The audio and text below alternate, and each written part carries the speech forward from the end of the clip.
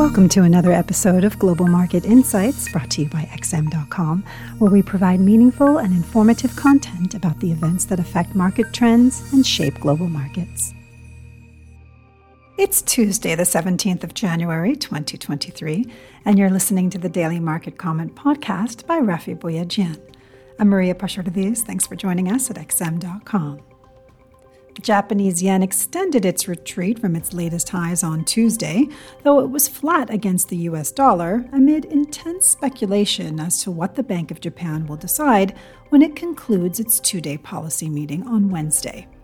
There aren't very high expectations of the BOJ pulling off another surprise tomorrow, so soon after the December meeting, when it caught investors off guard by widening the yield target band. But with Japan's 10-year yield repeatedly breaching the upper cap of 0.50% in the last few sessions, a further adjustment in yield curve control policy cannot be ruled out. The Bank of Japan has a real dilemma on its hands, as the previous tweak failed in its objective of making yield curve control more sustainable. Thus, it's questionable whether policymakers will be able to continue defending the upper yield cap until Kuroda's replacement takes over the helm in April, as this requires heavy intervention in the bond market. The worry is that if they opt for another tweak, the yield ceiling would likely come under attack again, and so it might make more sense to abandon the controversial policy altogether. Traders are therefore going into the meeting better prepared this time, putting the yen's ascent on hold for now. Overall, the mood was somewhat mixed on Tuesday as investors processed the latest growth data out of China, while awaiting more clues on Fed policy from Wednesday's U.S. retail sales report and the FOMC members scheduled to speak this week. Growth in the world's second-largest economy slowed to 2.9% year-on-year in the fourth quarter of 2022, and the figure for the whole year was 3.0%, well below the government's target of around 5.5%.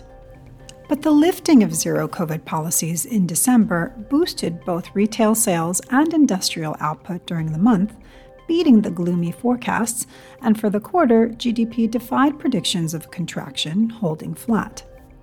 Whilst there are question marks about the reliability of the data, given that right until the relaxation of COVID curbs began, large swaths of the country were in lockdown, the recovery is expected to gather more steam in the coming months, and so the outlook remains positive.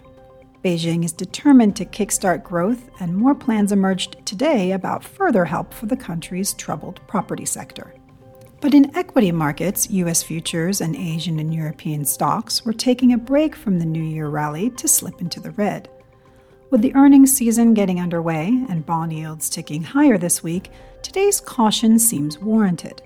Traders should find some direction when Wall Street reopens later on following yesterday's holiday, and when the earnings results from Goldman Sachs, Morgan Stanley, and United Airlines start flowing in. The risk that an earnings recession hasn't been fully priced into U.S. stocks hasn't gone away, so the recent dip in volatility might not last much longer once the big guns start reporting.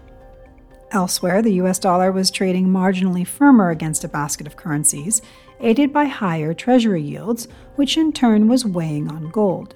The precious metal has gained about 4.5% so far in 2023 on the back of growing investor confidence that inflation is peaking around the world.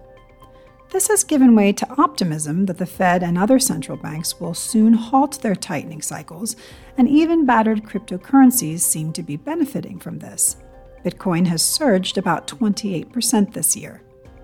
But there's a danger that policymakers will once again push back against expectations of an early pivot.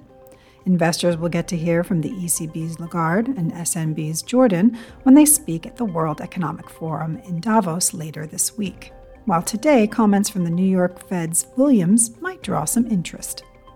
Thanks for listening. This was today's Daily Market Comment here at XM.com.